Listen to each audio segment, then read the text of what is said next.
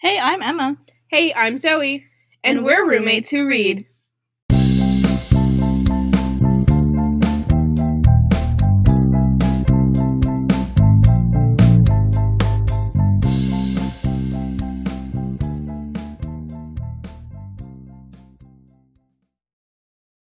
Hello, everyone. Welcome to episode 33 of Roommates Who Read. Hey. Thanks, Peanut Gallery. This week, we're going to be finishing off the second Crescent City book, A House of Sky and Breath. As a reminder, we're picking up at the end of chapter 36. Yes. So, open your books. Get flippin'.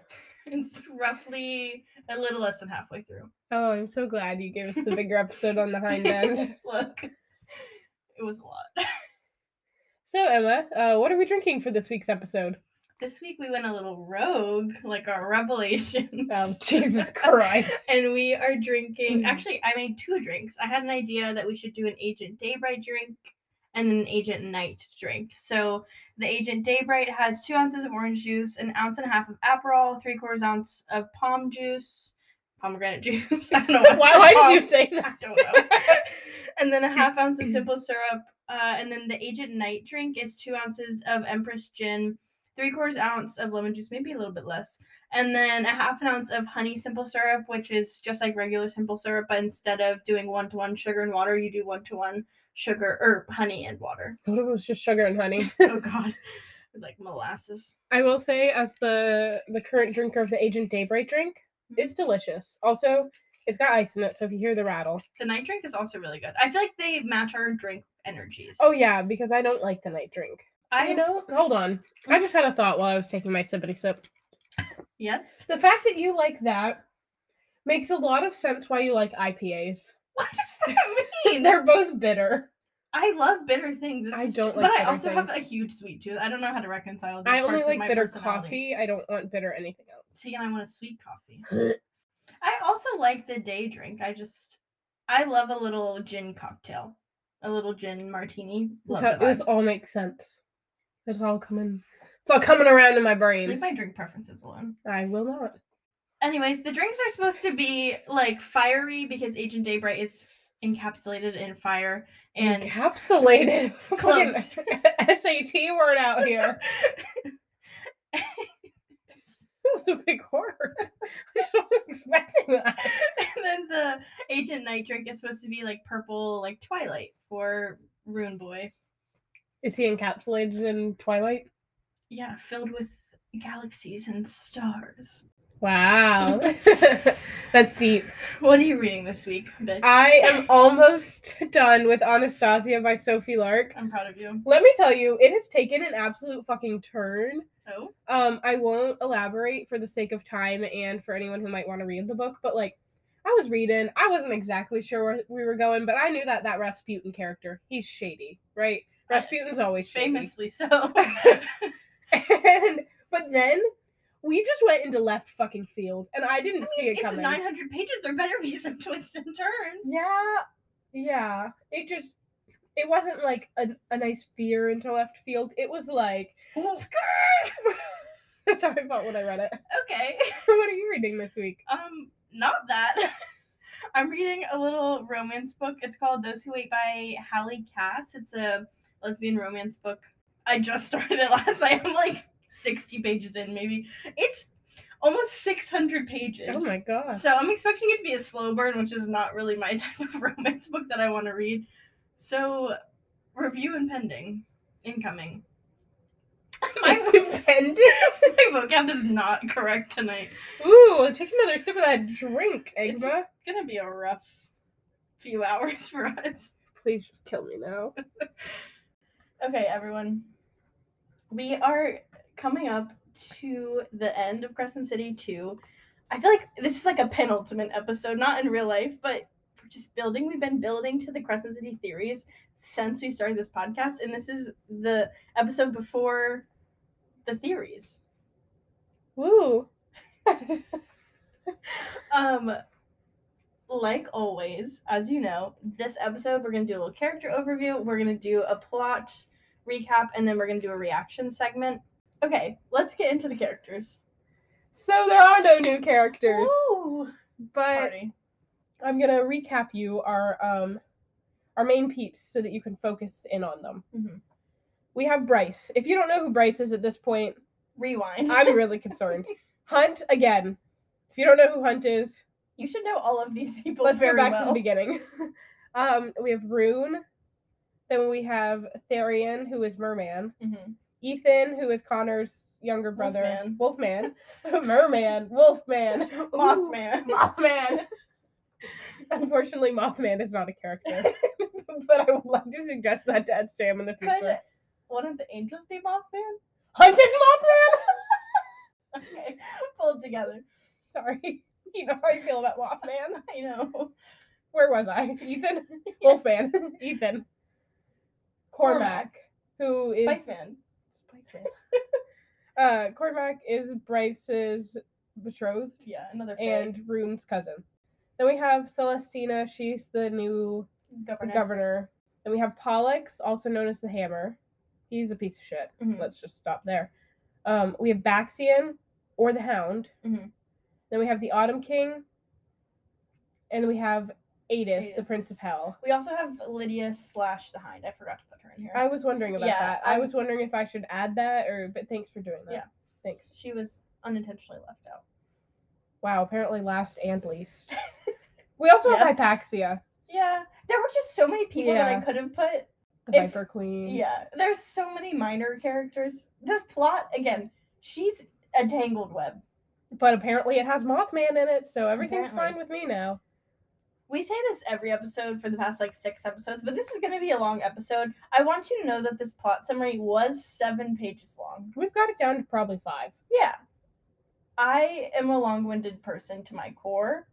Which is something that I really... it's a flaw for my science character. Yeah. I'm not going to say it's something I don't like about you, but... I won't say it's something I like about you either. Great. Thank you. Either do my reviewers or my boss. Thank you. It's going to be a long episode, even if we don't talk about Emma's flaws in her career. Yeah, I'll have to overcome that. So where we left off at the end of the last episode was up through the end of chapter 36. And this was right before the betrothal ceremony, preparations for Celestina and Ephiram, who are both archangels. Why are you giving me a face? Well, first of all, my face is partly because when I said I was fine with pulp orange juice, apparently I'm not. But second is, I think it's Ephraim. Whatever. Okay. And Mordok and the Hind / Lydia are back in town. The boys are back. Bryce and Hunt just fought the Underking, and they learned the whole gist about the Second Light, and Ethan is really worried about Connor's soul, and he wants some answers. That's kind of how chapter 36 ends. So Ethan wants to go to the Bone Quarter, aka for the answers, and... Because that went so well for everyone else. And Sarian's like, no, you stupid bitch, that's a bad idea. Did you not listen to the whole story? And so they're talking about it, and Ethan's just really worried about Connor's soul, and Therian's like, I have a slightly less bad idea. Let's go see the Mystics. And do you remember the Mystics? No. That's what I figured. I remember that they're weird. Yeah, so the Mystics are known within Crescent City for being shady, and they use some really dark methods to see what's going on in the world, so they're not necessarily looking at the future or the past. Like, the oracles look to the future, but this is like a way to connect with other people in different parts of the world. So they go to this mystic place, and they pay this guy called the Astronomer, which is weird. Yeah. And he has... So the Mystics are a type of veneer within Crescent City. Different veneer can have the mystic trait, and it's kind of rare. And so their families usually, sell them off to people like the Astronomer to be used as mystics. But they exist in this, salt bath, basically, and have these respirators. And they can connect to different parts of the world. Anyways. Can you imagine if your family sold you off to be a mystic? Yeah. That'd be kind of shitty. So Bryce, Therian, and Ethan go to see the mystic, and they pay him an obscene amount of money. One of the mystics, they want him to connect to Connor, and so he ends up accidentally connecting with the Prince of the Ravine in Hell. Another Prince of Hell? Yeah, there are 7 of them, famously. And no way. The prince is really pissed why they're asking... I feel like the princes of hell are really, like, touchy. They you are. know what I mean? Like, I mean, I think if you were a prince of hell, you would be kind of pissed most of the time. yeah, but it's like, oh, why are you talking to me? But Like, that's then they the vibe I get all want the to bother time. them on their. It's like only at their Yeah. convenience. Yeah. Yeah. I don't know. Men. That's the answer. So he's just pissed that they're contacting him, and for retribution, he decides to try and steal the mystic's soul. And so the room gets really cold, and then he shuts off the oxygen monitors. So like the mystics and the mystic that's communicating with him, and the other two in the tank are drowning, and like their tanks freeze over. So Ethan like busts them out, and then the astronomer's pissed that he pulled them out, and it's just this whole situation. And it was a shit show. They That's couldn't what it even comes out talk as. to Connor, but he's Danica's dad. We talked about this. Yeah. And that's how I just think that's kind of a big deal. Yeah, it has implications. And he's a bloodhound. Yeah. So they don't want him to get their scent. That's just a bad idea. Yeah. You don't want him to know who you are. Exactly. A few weeks later, Bryce, Rune, and Cormac are all training together, and Cormac is trying to teach Bryce how to teleport, aka winnow, kind of, and how to call on shadows. Declan, who is one of Rune's friends / roommates, calls them while they're at training to say that he has new footage of Danica from the gallery, and she was looking through a book that was called Through Time, Lineage of the Shifters. So they all call Jessica to see if she still has the book, and Jessica sends Bryce an excerpt. So the book is a family tree that goes back to when the Northern Rift was opened 15,000 years ago. And so Bryce and Rune and the gang, the mystery gang, they go to talk to the Wolf Prime for more answers. The Wolf Prime is Danica's grandfather and kind of the head of the Wolf Shifter clan. So he tells them that his first ancestors' names had been forgotten because they lost their true nature during the First Wars. And he says, "We have the collar of the Asteria around our necks. We do not know how to get back to what we were before." But he thought that Danica might be able to bring them back to that. Yeah, which is why he wanted Danica over Sabine. Right. To be the next Prime after he died. After this, Cormac finds out that the rebels attacked the train, and they were able to steal the high-tech suits from the Asteri, and they're being sent to Pippa's group. Pippa's a different rebel leader, but Cormac wants to intervene and stop them from getting them. So after they learn all this, Rune contacts Day to tell them about their plans to steal the suits from Pippa, and there's a bit of flirty banter between Agent Day and Agent Knight. And Rune is growing curious about who she is, and Day is kind of just suspicious of their whole plan, and she's worried that Pippa is setting a trap to either hurt Cormac or to, like, capture Bryce and Rune. She's just wary of the whole plan. And during the conversation, Day's connection is slightly broken, and Rune goes to help her. Like, he reaches out for her and, like, tries to touch her across the bridge and gets these visions of her, like, having really rough, semi-non-consensual sex, and is just really freaked out about it. So he ends up staying on their, like, mental bridge connection until she comes back, just to make sure that she's okay.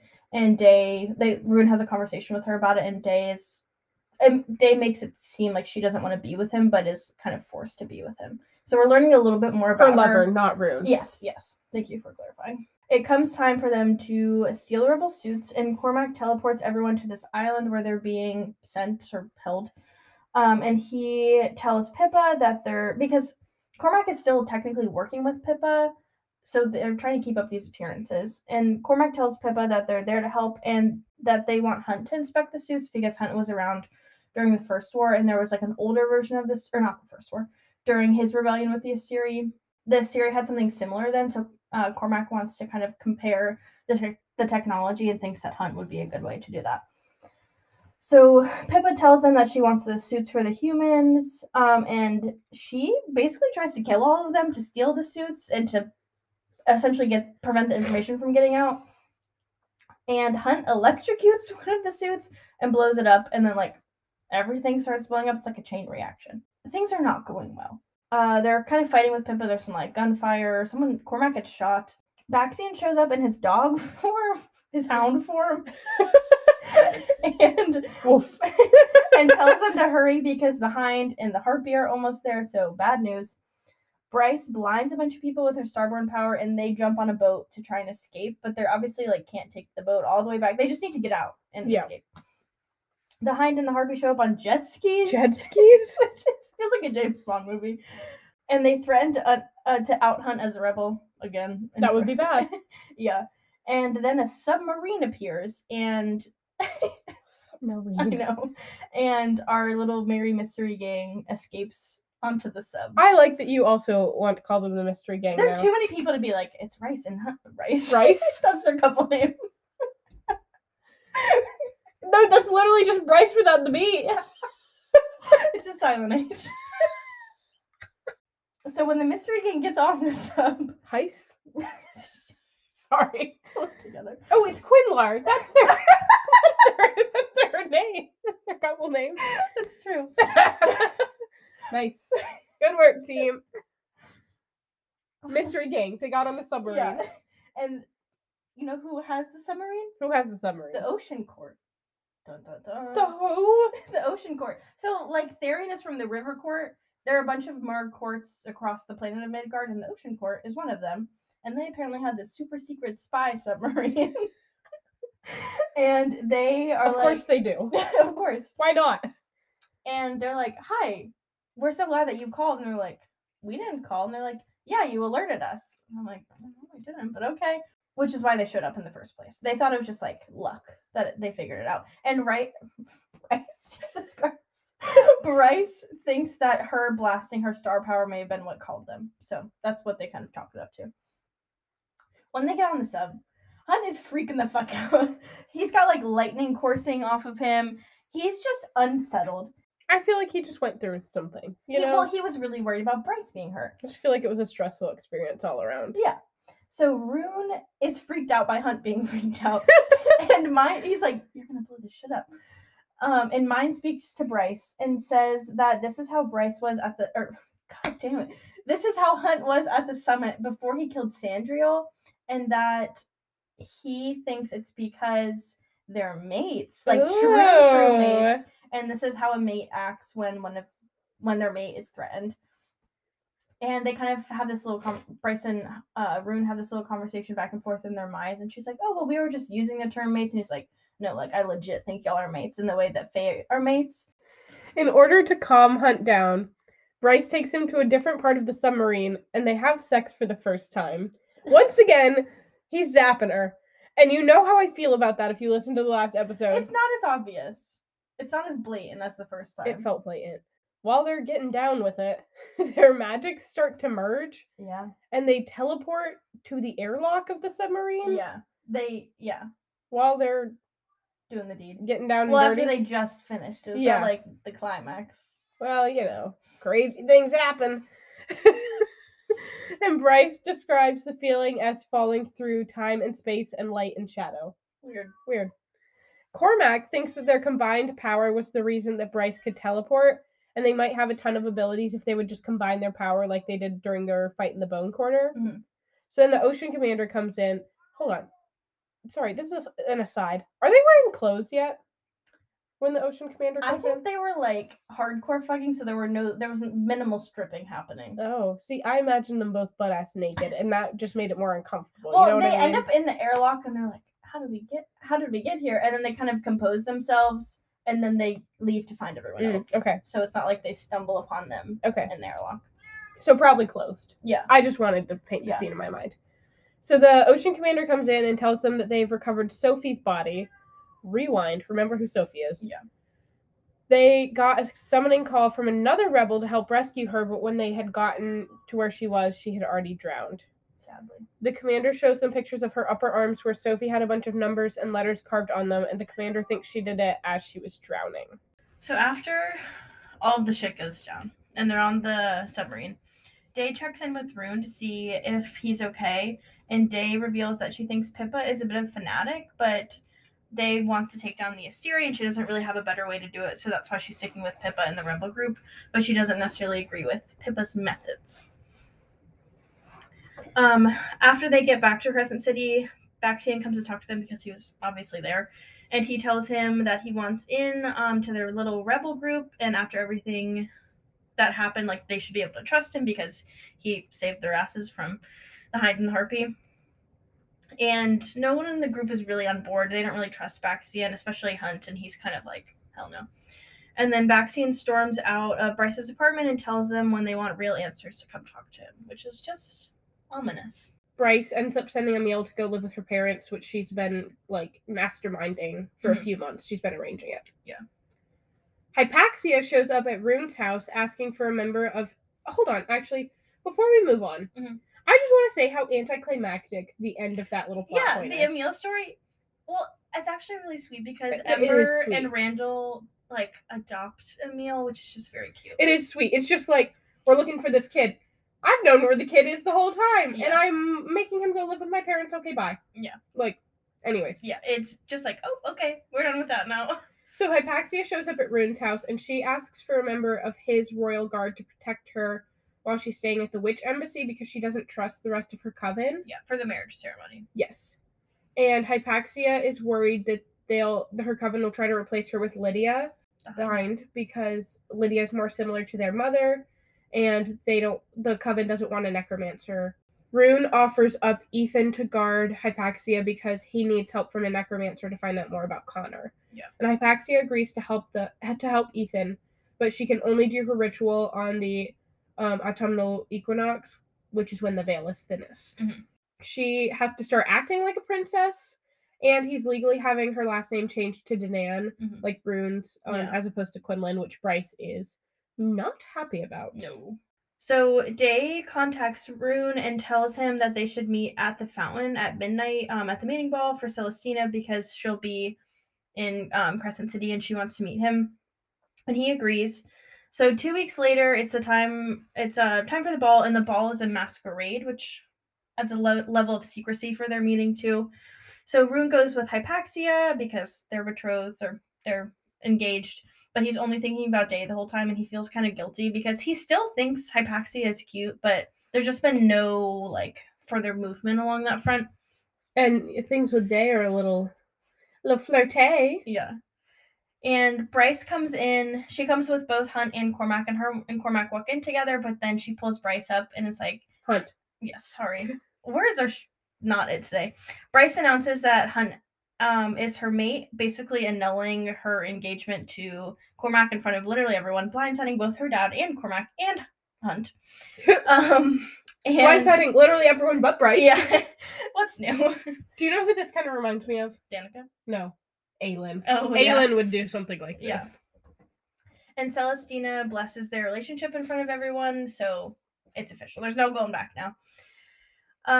During the masquerade, Hypaxia goes off to meet her sister, Lydia / the Hind, for the first time. They've actually, like, never met each other. And Rune is the one to point her out to Hypaxia before he's supposed to sneak off to meet Day. So he's like, here, go talk to your sister. Gotta go. Wonderful family reunion. Yeah. I have somewhere to be. Yeah. Rune goes off to the fountain to meet Day, and the person standing by the fountain is the Harpy, which... Whoa. Ew. So he walks up to her and he calls her Day. He's like, hello, Day, something like that. And she's like, what are you talking about? Rune gets spooked and runs off. He's like, this can't be right. Something's happened. That's not her. And he's worried about blowing his cover. Additionally, while this is all happening, Bryce and Hunt sneak off to the coat closet for a little midnight tryst. Ooh, the coat closet. And when they open the door, they find another midnight tryst. Who is Hypaxia and Celestina. Whoa. Yeah. Let me tell you, when I read that, I was like, oh, there it is. So that explains why Hypaxia is not that interested in Rune. And why Celestina wasn't really jazzed about her marriage. Yeah. Bryce says that she won't tell anyone. Hunt, it's just so awkward during this whole thing. Can you imagine finding your mate's brother's fiance and your boss? Yeah. Like tops down, making out. Yeah, in the coat closet at your boss's wedding? Yeah, your boss's wedding. Not to her? Yeah.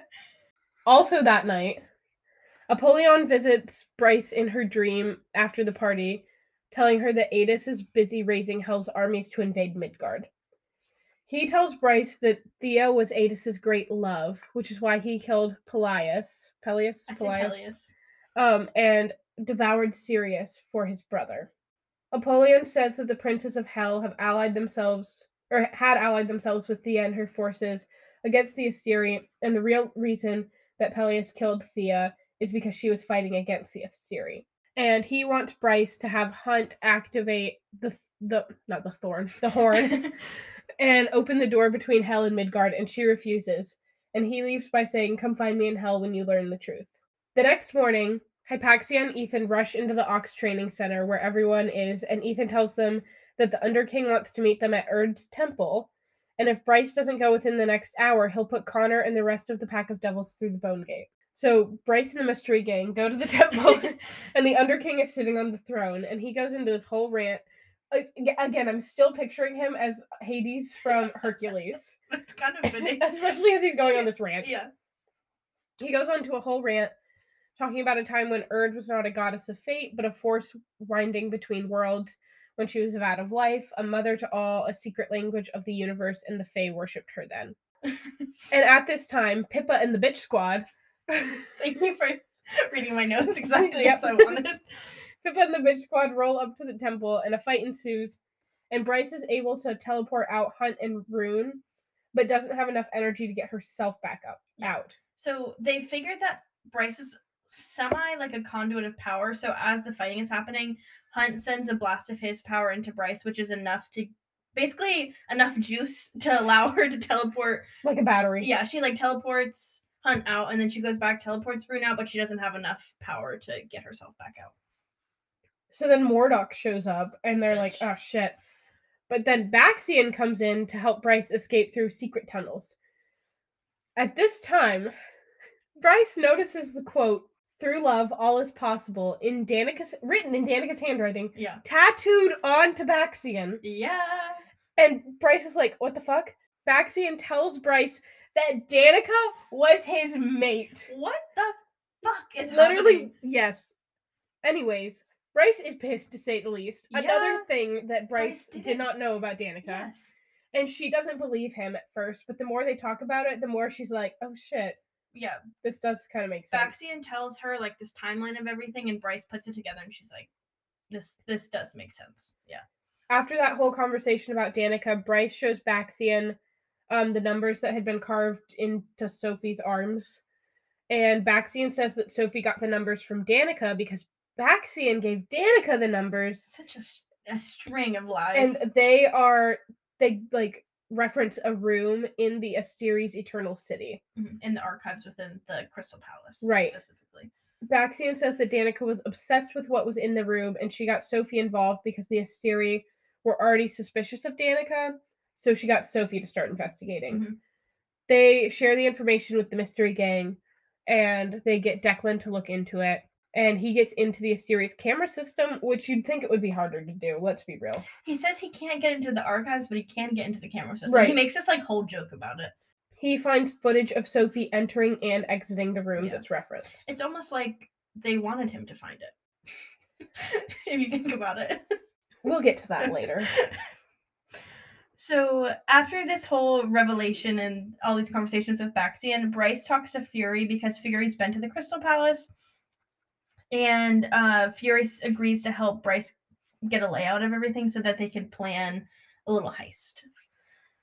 Ethan then goes to the Prime to talk about the wolf mystic because he noticed when they were there that one of the wolves in the mystic's baths was one of the mystics in the bath was a wolf shifter, and Ethan had a conversation with her, and he thinks that she might be an alpha. So Ethan makes this whole plea because he thinks that he has a duty to another wolf to help her out and save her from this horrible life that she's living. The Prime asks Ethan what she smells like, and Ethan describes it to him. And the Prime says that Sabine is not the only heir to the wolf shifters, and that this could be a long lost wolf shifter heir, which could cause some drama. Can you imagine Sabine thinking she's finally got everything lined up for her heiress-ship, and then Ethan is like, "Hey, I found this girl in the water at the Mystics," and the Prime is like, "It's not Sabine." Day and Rune make contact again, and she tells him that the male she's involved with is brutal, and that if he figures out what's going on between them, that he would kill Rune. Rune's like, "I'll always love you. I'll never stop fighting for you." And then they have mind sex. But it's not mind sex. They have sex with their non-corporeal forms in their mind bridge. It's so weird. I reread it when I was doing this, and it was kind of sweet. It was sweet, but I was like, what the fuck am I reading right now? Yeah, it was weird. And she also, like, uncloaked all of her body minus her face. Yeah. Because Rune has already been appearing uncloaked because she already knew who Rune was. Anyways, it was a whole thing. So she's got, like, her whole body going on, except she's got, like, flame face? Yeah, but it's like he can see her features, but they're still covered in fire, but, like, not enough to know who she is. Right. Anyways, when they're doing the deed, Rune thinks to himself, The mind deed. how right it feels and how he's finally feels at home. And I'm like, are they mates? Question mark? Store that away. Either before or after they have sex, unclear. Rune tells her that they're gonna break into. Oh, it's after. Rune tells her that they're gonna break into the Asteri archives, and she's not on board in this plan. With this plan, saying that the Asteri are gonna kill him, and like whoever goes. Which, you know, she's probably right. And she also, because she knows who Rune is, probably knows who the other people are going to be. Yeah, exactly. They're kind of like cuddling and having this conversation, and Little aftercare. the male interrupts them, like the one that's been interrupting them before. Day's lover. Yeah. And she says, Rune, they know, and then it kind of cuts out, and then she says something, she just says the dungeon, so Rune thinks that she might be imprisoned in the Asteri dungeons. After talking with Day, Rune goes to the mystery gang, and he wants to expand their plan to break Day out of the dungeons and get into the archives. And Bryce and Hunt also think this is a stupid-ass, risky plan. Yeah. But they want to get in and out, or they want to get in and out as quickly as possible. Yeah. And part of the plan is to distract the Asteri with an alternate heist that Tharian and Cormac are leading. Yeah. Bryce is on the move looking for more archives, and she's... Sorry. Okay. Pause. Okay. Sure. This whole conversation with Day happens the night before they're supposed to leave. Okay. So it is the next day now, and they travel. They like, I don't know how they get to the Eternal City, but they travel there, and they leave super early in the morning, and they get there, and they just like walk into the Crystal Palace. And this is where the story picks back up. Sorry, I didn't have a clear transition for you. Thanks. That's on me. So Bryce is looking for the archives, and she stumbles upon 7 pipes with each of the Asteri's names written on them, and she's very confused.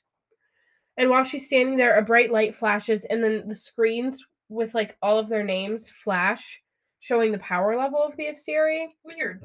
And she puts together that the Asteri need first light, and the crystal she's standing on is quartz like the gates in Crescent City, making it a conduit of power.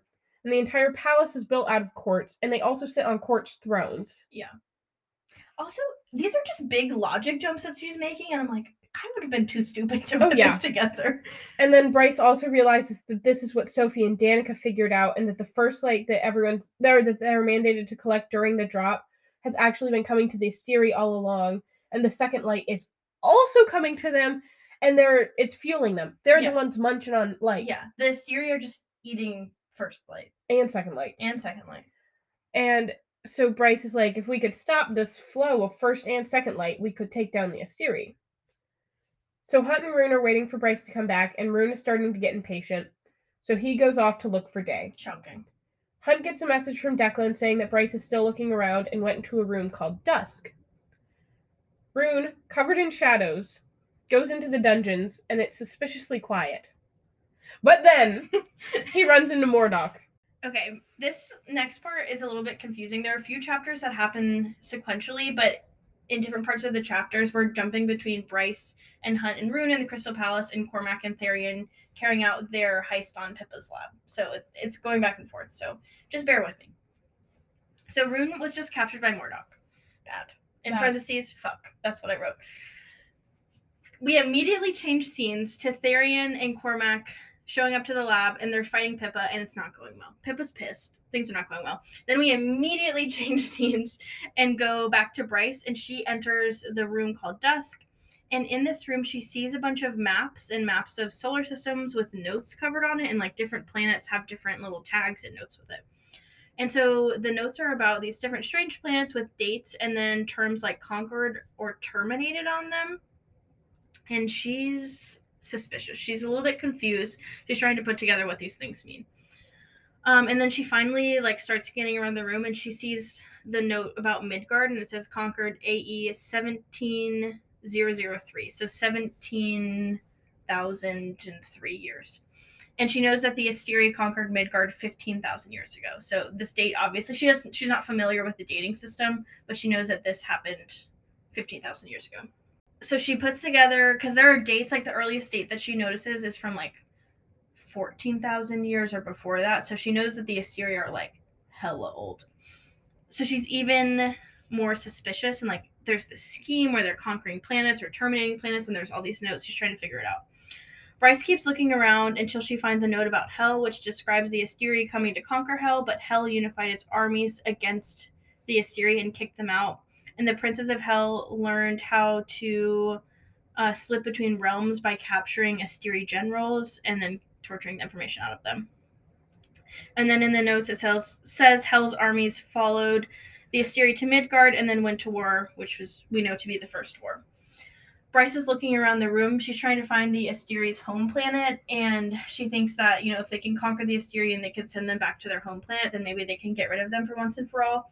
And none other than fucking Regulus shows up, and they have this little tit for tat conversation, and Regulus reveals that he wants Bryce / the Horn to open the rifts between worlds once again, and he tells her that Midgard is a base, and the Asteri opened up doors to other worlds to lure different magical people, aka the Vanir, to Midgard. But Thea and her 2 daughters figured this out during the First War and realized that there was a portal into the Fey world and tried to shut it, but when they shut it using the horn, they shut the doors to all of the other realms and trapped the Asteri on Midgard, and so the Asteri are separated from the rest of their kind, aka meaning they're more like the Asteri, which, bad news. Yeah, that doesn't sound great. No. So Regulus continues his little villain monologue, and he tells Bryce that Danica figured out that the shifters are Fey from a different planet, different from Bryce's Fey ancestors. Who are also from a different planet. Yes, because they were all lured into Midgard by the Asteri. And he says to Bryce that her breed dwelled in a, quote, lovely, verdant land rich with magic, and that her starborn bloodline, quote, specifically hailed from a small island a few miles north of the mainland. And the mainland had all manner of climes, but the isle that her ancestors are from existed in a near beautiful and permanent twilight. Dun, dun, dun. But few from her planet could shift into an animal form. And Bryce thinks that the isle of near permanent twilight is aka dusk, and she's in the dusk room, which is aka dusk truth, which is what Sophie and Danica had been emailing about back in the beginning of the book. Regulus goes on to say that the Midgard shifters were Fey from a different planet where all Fey in that world shared their form with an animal form, and that the Mer people are also descended from this group of Fey shifters. And Bryce makes a comment about them not having pointed ears, and the Regulus says that the Asteri bred that out of them, which is just creepy and also suspicious. They're having, more conversation, and Regulus admits that the Asteri nudged Micah to get rid of Danica, and Bryce is obviously distraught about this because, she thought that Micah did this on her own, and then come to realize that the Asteri did it, just kind of opening that old wound. Bryce rushes out of the room, and she runs into Hunt, who's handcuffed with these Gorsian stone manacles, and if you remember, the Gorsian stone nullifies the Vanir's powers, so he's kind of hopeless, and the person who is shackling him is none other than the Harpy. So let's go back to Therian and Cormac for a minute. Our fateful duo. Cormac is shooting at rebels. Pippa is shooting at Cormac. Yeah. Therian is just trying to get the fuck out. Yeah. And Cormac stays behind to blow up the lab that they're fighting with Pippa. Where the tech suits are. Right. Yeah. But in the process, Cormac does not make it out. No. Cormac dies. He sacrifices himself for Therian to get out. Yeah. It's sad. And then we flash back to Rune. So while this is going on, Rune is chained up in the dungeons. With the same Gorsian stones. And then Hunt and Bryce are led into the dungeons in handcuffs as well. But Mordock, our little sniffy bloodhound, tells Hunt that his scent is all wrong for an angel. Weird. The Harpy is about to start torturing them. And the Hind, bursts into the dungeon, and Rune does a little sniffy sniff into the air. As he does with his Fae abilities. Yeah, he catches her scent and realizes that the hind is Day. Fucking wild. Blew my mind. Actually, I did predict this. Let's talk about that later. So the hind and the harpy start fighting each other. And Lydia / the hind just straight up decapitates the harpy. Yeah. What? Casual. What? Rune is feeling mega betrayed. Fair. And Lydia starts to explain that she didn't actually kill Sophie, and she was the one who dispatched the signal for the Ocean Court to come, but they were too late. And she was the one who called the Ocean Court to save the Mystery Gang on the day that they stole the tech suits from Pippa. And Pollux comes bursting in. And Lydia's demeanor completely changes when Pollux is in there. And that's when Rune realizes that she has willingly put herself up for Pollux's love. Yeah. Torture. To be his lover, basically, to Yeah. keep feeding the rebels information. It's just really sad. It is. So, everyone that's in the dungeons is the hind. Baxian is also there. I don't know how he got there, but he shows up. I was so confused when he showed up. And then Rune, Hunt, and Bryce are there, and they're all taken into the Asteri throne room to talk to Regulus and basically, like, answer for all the shit that they've done. Bryce starts to she goes on this little conversation with Regulus, and she's trying to share all the information she learned in the Dusk Room during this conversation, and Regulus catches on to her and interrupts her to tell her that Cormac is dead, but Therian escaped, so that their heist, like, kind of was a failure. And then Regulus says that they should call the Autumn King to help with the torture. Like, he tortured Rune growing up with his fire, and the reason that Rune has all those tattoos is to cover the scars from when his dad abused him. The fucking Autumn King. Sad.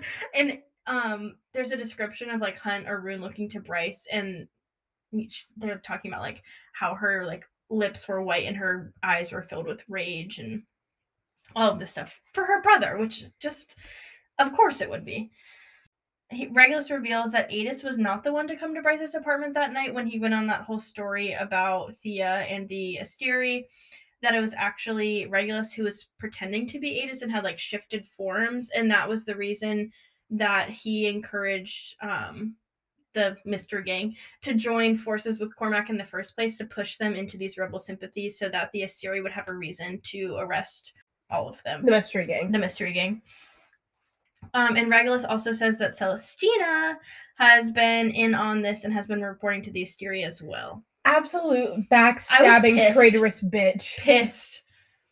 So Bryce makes a deal. She's basically begging with Regulus to let Hunt and Rune leave, and in exchange she'll offer up herself and open up the portal, and she agrees. And she's like, can I at least say goodbye to my mate and to my brother? And during this time, like, when they get dragged from the dungeons to the throne room, Lydia unlocks their handcuffs, and they're all just, like, holding them together with their hands, which Regulus doesn't know. And Rune, during their little goodbye, he mind speaks to Bryce this plan, and that he tells her to take the Star Sword, and Rune is going to say, long live the queen, and that's, like, their code word. So they have their little goodbye moment. Rune says, long live the queen. Shit goes down. They drop their manacles. They start fighting. Bryce grabs the Star Sword. Hunt blasts her with his power, and she lunges for one of the crystal gates that's in the throne room, and Bryce teleports through the crystal gate thinking that she's going to go to hell because she wants help from Adis and the princes of hell to defeat the Asteri. So Bryce lands in this mysterious world that she thought was hell, but it's not the way she thought hell would look. It's like, it's grass and the sun is shining. And a man with these big leathery wings and scarred hands comes to her. Yeah. He finds her. She's trying to talk to him, but obviously something's going on. He blindfolds her, and she keeps asking whether or not this is hell. Yeah. And she wants to see Prince Adis. Mm-hmm. So he takes her to a house, and I didn't know they had houses in hell. Neither did Bryce. Neither, yeah. But it's clear that there is a bit of a language barrier. Blindfold comes off, and she realizes she's with a group of Fae. Also confusing, because we didn't think there were Fae in hell. One of the Fae looks like Fury to her, but they're all wearing old clothes. Yeah. And then one of the males pulls out this long-handed knife, Mhm. which is the twin to the Star Sword. Yeah, they start like humming with power. And Bryce decides to speak in the Old Fae language and asks if she's in hell. And the smaller woman that reminded her of Fury Mhm. tells her that she's not in hell and that no one has spoken the Old Fae language in this world in 15,000 years. Weird.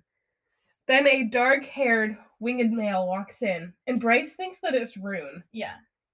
But Rune doesn't have wings, does No. he? Okay, I didn't think so. But he looks exactly like Rune, like spitting Right. image.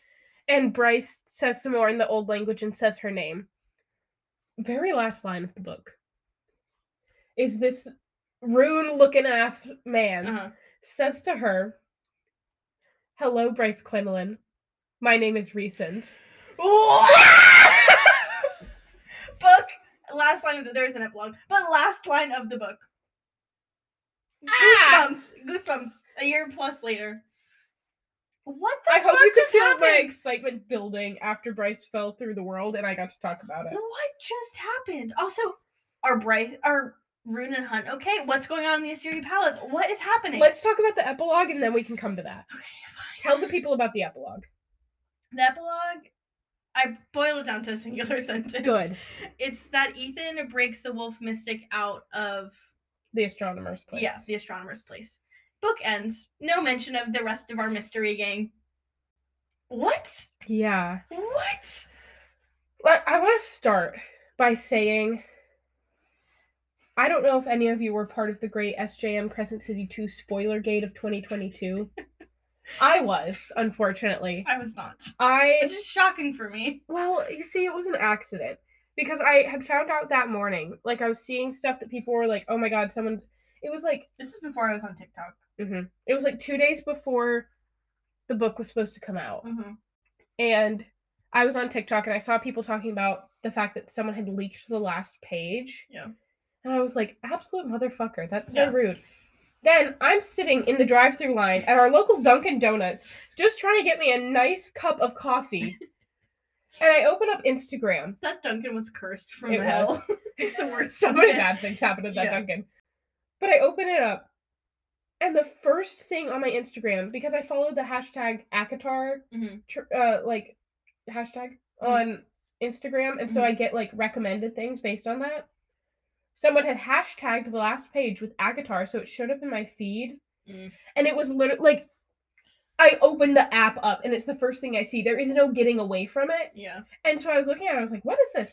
And at about the time that I'm realizing what it is, I see, hello, Bryce Quinlan, my name is Recent. I was so mad. Oh, I would have raised some hell. Let me just say, if you are, or if you know the person who spoiled the end of the book, or coming for you, fuck you. I hope you end up with someone else's toenails in your mouth. Ew. Yeah, that's how passionately I feel. Ew. I, on the other hand, after this, I took great care to protect Emma from spoilers because it just wasn't going to be fair. So we had been reading, we had a little reading party when the book first came out, but then we were at different places in our reading, but we were going to finish, it was the weekend or something, we were going to read together again. And you were probably 80 pages ahead of me, so you get to this part, and I'm 80 pages behind. And I don't, when I first got the book, I initially thought about going to the last page to see if it was true, and I was convinced not to do that. So I get to, the last couple pages of the SJM book, shit's about to go down. I exited the room. Yeah, she went to her bedroom. I was sitting in the living room. Because I didn't want Emma to have any sort of reaction from me. I could just hear just gasps. I was like, oh god. And then I came out of my room and I sat on the couch, faced Emma, and waited for her to finish the book. I would like to say that I predicted this. You did predict a multiverse. I did predict a multiverse. And I predicted... My book predictions have been spot on recently. I used to think I was a bad predictor. You were only good for this book, let's be real. I put together some other good predictions. Elizabeth knows. Okay, well, I didn't read those books. I can't comment on that. Thank you. Don't slander my name. But when Rune first gets interrupted, when his mind speak conversation first gets interrupted with Day by the male, and he sees, these rough, sexual things happening, I was like, it's Lydia. It's the Hind. It's the Hind and Pollock. I know exactly who it is. And I texted you this thinking, because you didn't know, and I was texting her my theory, and I was like, this could be a crackpot theory, but just like, hear me out. Here's my evidence. And you're like, no, it can't be. It can't be. I got to that part in the book because I was ahead of you, and I read it, and I was like, this fucking bitch predicted it. I was like, no fucking. I was so shook when I got to that point, and it was like Lydia's Agent Day. I was like, are you fucking kidding? No. And then I was honestly more mad that you were right than anything else. I was like, I'm gonna have to look this bitch in the face, and she's gonna be like, I knew who Agent Daybreak was. A year plus later, still saying that. The year plus later, I'm still holding back my fists. Well, I had suspicions that a multiverse would be coming, especially after reading both Silver Flames and Kingdom of Ash. Yeah. Because there were some hints. And then in this book, you know, P-Brain doesn't usually pick up on the hints. But in this book, SGM was obvious. She was laying the groundwork. She was the mastermind. And there are different parts that I picked up, like when Danica found the alternate bloodline, and they're like, and then when she starts talking to Regulus, I'm like, oh, we're having a multiverse moment. But I didn't anticipate the multiverse in this explicit of a way. Okay, beyond the multiverse moment, what are your overall thoughts of the book? I think it's really hard for me because I'm just so caught up in the ending, but I want to like reflect on the rest of the book. I don't know about the whole book in general. I think I really like the last like 200 past like the mating ceremony, or like Celestina's mating ceremony. Mm-hmm. I think I like the book more. Yes, I would agree. That's when the action picks up, I feel like, anyways. But and we condense the plot lines down significantly. Right, and or they just like come together naturally. Right.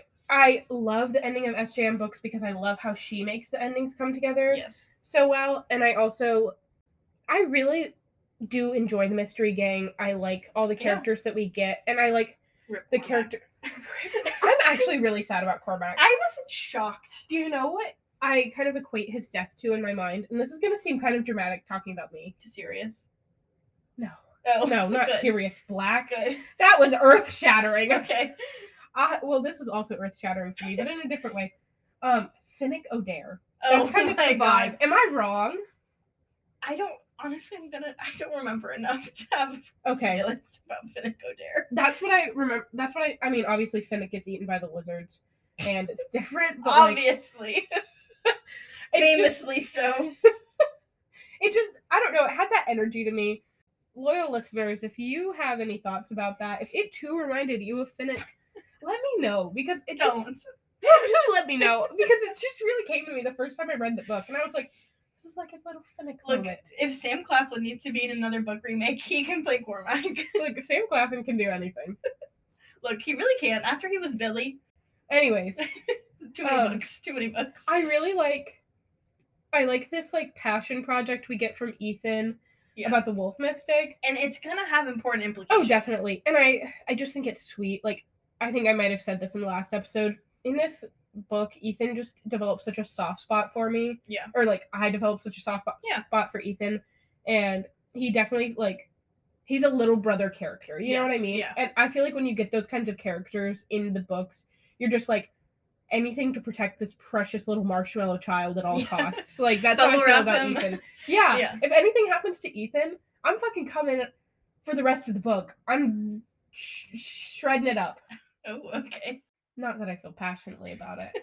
Not at all. I'm really upset about the fact that, I don't know if you talked about this. I don't think we did.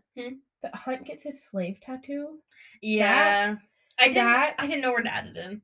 It was heart-wrenching. Yeah, it's like the same time that Bryce goes through the gate, Hunt talks about feeling his power being tamped down. And they're literally giving him the slave tattoo on his forehead again. Yeah, but what happens to Rune? What happened? Does Baxian get one as well? Does Lydia get one? No, because they don't know about Lydia. That's true, they don't. They know about Baxian, but they don't know about Lydia. That's true. And I think that's going to end up being important because she's going to be, like, not like their advocate, but, like... double agent still. Yeah, she's going to protect them in a way. I think what we learned about Rune in the Autumn King... Oh! That... Heartbreak. I know. Let me tell you.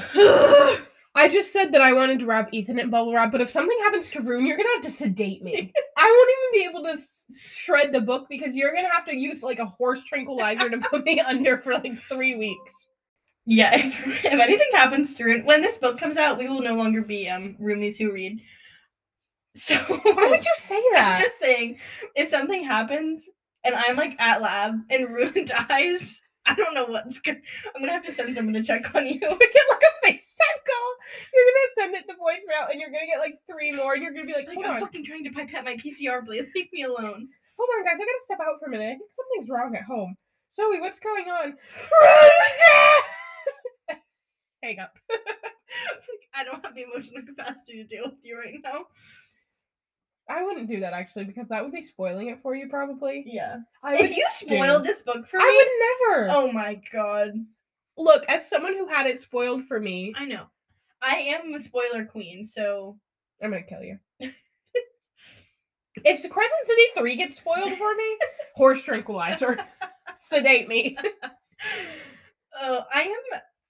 This is moving beyond. Well, I guess it's still related to the book. I am beyond excited to do our Crescent City Theories episode. I am too. I feel like it's going to be a new level of unhinged, which is saying a lot for us. Yeah. So last week, we plan our episodes out a little bit in advance. Not always, but these we've been more in advance. So last week, I came out into the living room to talk to Zoe, and I was like, "Hi, I need something." I was like trying to cook my fucking dinner. Had a long day at school. Just like low social battery. I came out and I was like, "Do you want to plan our Crescent City Theories episode?" She was like, "Okay." And so I'm just sitting there on the counter, like manically typing, just shouting things out, and she's like, "Uh-huh. Uh-huh." I feel like it's really what my parents must have felt like when I was like a teenager. And I'd be like, Finnick just died! Oh my god! And Candace is doing it! And they were probably just like, I just worked a whole fucking day at a job. And you're out here bitching to me about a book? This fictional characters? But I, mostly straight off the dome, wrote 4 pages of notes. I have not contributed jack shit. So we're gonna make tentatively 2 Crescent City Theories episodes. For maximum unhingedness. TBD to be divided. TBD to be divided. To be divided. Oh! Interesting. One critique of the book, too many plot lines. Too many plot lines. And they do come together, and I see the importance of them. Yeah, mostly. But like the plot line with Emil ends midway through the book. Yeah, it just, maybe it'll pick up in the next book. But also, there was this one like minor plot line that we cut from the book. Mm-hmm. But Emma was telling me about it today. And I was absolutely convinced that she was pulling an April Fool's Day prank on me. Like, belated. Yeah, it's the day after April Fool's. And I got one of our other friends pretty badly yesterday. My God. I told her that Speak Now Taylor's version had dropped. Jesus. It was bad. But I really thought that this was Emma's way of, like, avenging our friend. Because she was talking about this plot point, and I was like, this did not happen. This isn't real. It very much did happen. It did happen. I love Crescent City, and I've said this before, that I do love it, and I do love Bryson Hunt, and Bryce specifically. But also at the same time, like, this book, it was a lot. It was a lot. The beginning, interesting, sets up some stuff. I love the character development, but the last, like, 200 pages is really where it's at. Like, after the mating ceremony, that's, like, where the book hits its stride. So what I'm talking about, I love Crescent City. I love Crescent City 1, and I love the implications that Crescent City 2 has for the rest of SJM. One last thing that I'll bring up. This is a reaction, and I just kind of thought about it. Mm-hmm. When they're at the mating ceremony, and Bryce and Hunt open up the closet, and Celestina and Hypaxia are in there, I was like, what? Like, shook. It really... I don't know how important that's going to be in the future. I don't know, because Celestina's kind of, like, traitorous. Yeah, and Hypaxia is, like, still engaged to Rune. Yeah, she's the queen of the witches, too. Right. But she's worried about her safety, and, like, Rune's not there anymore. There's so many things. But also, I was just like, that, to me, was an absolute left fucking field plot. Yes, I was like, whoa, hello. Because I think I reread it probably, like, 2 or 3 times to be like, Who is in the club? Whose boobs are out right now? You get the energy that Celestina's like not jiving with her mate, which she's in an arranged marriage. She's, probably not just about I wouldn't jive with that. No. But when they realize, when Regulus is telling the story and realize that Celestina betrayed her, or betrayed them, Celestina said to Hunt that love is a trap. And Hunt thinks back on that in the moment when Regulus is revealing that. So SJM, the mastermind that she is, setting it up. Yep. And we fall for it. Every goddamn time. And every time I say I'm not falling for it this time. And then I do. Overall, this book is a cataclysmic shift in the SJM universe. I give the book itself like a 6 out of 10. But the last 200 pages, or like from the mating ceremony on, 9 out of 10. I would agree. Those are the roommates who read certified thoughts. This podcast has been certified by roommates who read. Well, we're gonna go order a pizza now, so we'll see you next time.